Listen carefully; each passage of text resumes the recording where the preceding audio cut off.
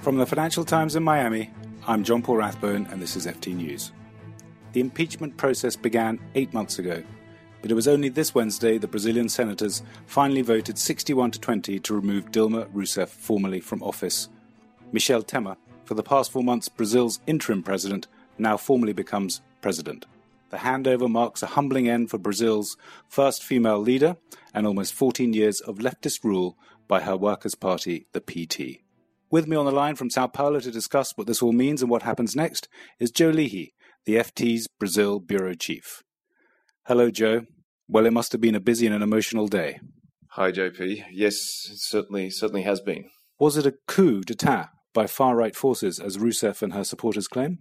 Well, JP, if it was a coup, it was probably one of the strangest coups that we've ever seen. I mean, I spoke to someone who was in Brasilia when Dilma appeared this week in the Senate, and there are apparently only 2 protesters outside. And even in Sao Paulo, there's some protests going on, but it's hardly the kind of reaction that you would expect to a military coup. I think, if we look at the process throughout the entire thing, the Senate and the lower house of Congress have followed the Constitution rigorously. And the part of the process that was in the Senate was chaired by the Chief Justice, Ricardo Lewandowski, who happened to have been appointed by Dilma to the Supreme Court. So it didn't have any of the elements that you would think a coup might have. 2 protesters outside a room doesn't sound like a mass wave of popular support for Dilma. In fact, this process has been going on for 8 months when it was first initiated, and Dilma was formally asked to step down 4 months ago while the process actually went through the courts. So if it was so long anticipated, was today's vote just a mere formality, and what really changes? Well, it's in some ways it was a formality. It was a fait accompli. Dilma was subjected to a vote of no confidence in effect in the lower house back, as you mentioned, 4 months ago, and that's when she was suspended. And really, the numbers haven't really changed since then. You know, the entire political class, except for the diehard PT supporters in the Congress and some of the related leftist parties, have been completely in favour of removing Rousseff.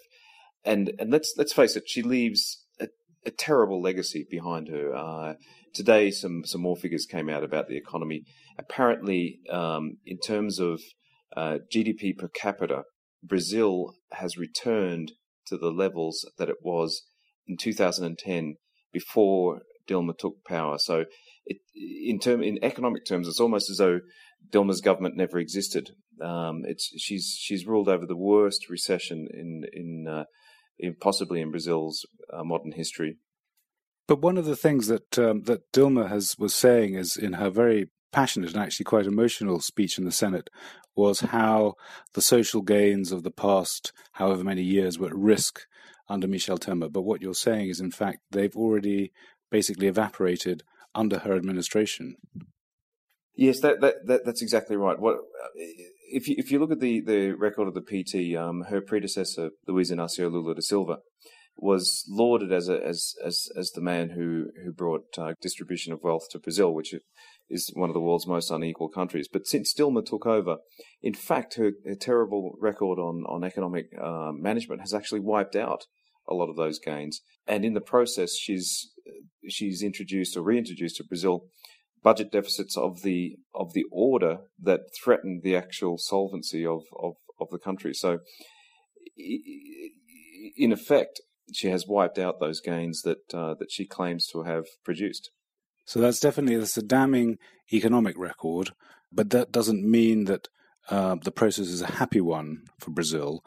Do you think it's right to think that the remaining 2 years of Dilma's term, which Temer will serve, is that going to be a walk in the park for Temer? After all, he's facing a heavy recession and a polarized country and quite a lot of bad feelings swirling around. Yes, Temer comes, even though the process that brought him to power was constitutional, he comes to power with not a great deal of popularity or public legitimacy because he hasn't stood before a direct election.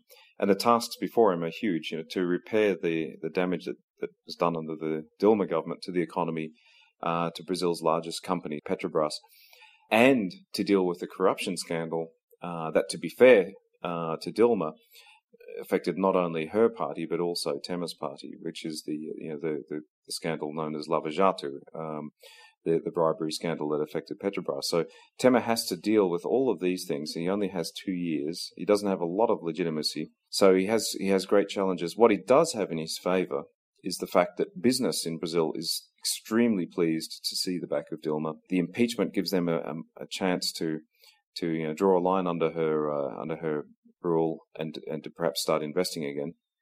And he's also a great backroom dealer in politics. He's managed to assemble this majority in Congress that has impeached Dilma. So let's see if he can continue to assemble these sorts of majorities to get his reforms through. You raised the Petrobras probe, this investigation into massive corruption scandal at the state-owned oil company, which saw $2 billion or so in kickbacks and has brought down several high-ranking officials in Dilma's government, also in Temer's government, and even saw Marcelo Odebrecht, a billionaire, put in jail. Some people thought that Temer's rise to the presidency would lead to a muzzling of the probe. Do you think that will happen? And do you think that he and his administration remain, in some sense, in jeopardy if he lets it continue? This is probably the great threat to Temer. He, as you mentioned, he was part of Dilma's ruling coalition, and the probe has claimed several of his ministers and continues and is continuing. Now, if he tries to do anything to try to stop the probe or to limit it, he will burn some of his already extremely limited political capital in the eyes of the public. If he went so far as to try to crack down on the probe, it's doubtful that his government would even survive. So he has to walk a tightrope between trying to seem supportive to those in Congress who form part of his majority, but who are being subject to investigation, and on the other hand, also keeping the public, if not on side, at least not alienating them further in terms of the probe. So probably the Lava Jato probe or the Petrobras probe is one of the greatest threats to his survival and to whether or not he will make it to the next elections in 2018. One chapter of uncertainty in Brazil closed, and another chapter of uncertainty perhaps opened. Indeed. Thank you, Joe. Thanks very much, JP. And for more on this story, please go to ft.com.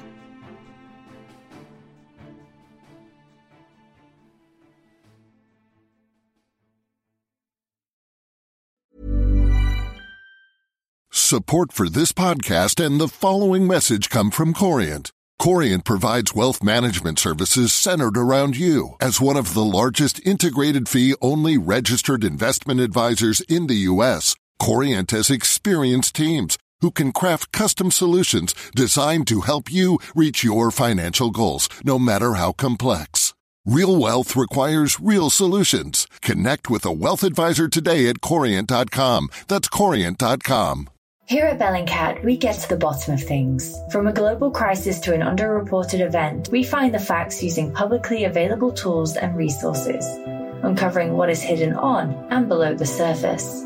We connect the dots using social media posts, satellite images, and public records, and empower others to do the same by sharing how we do it. The ability to do so is only made possible by our readers, supporters, and community members. Care to join us? Learn how at Bellingcat.com.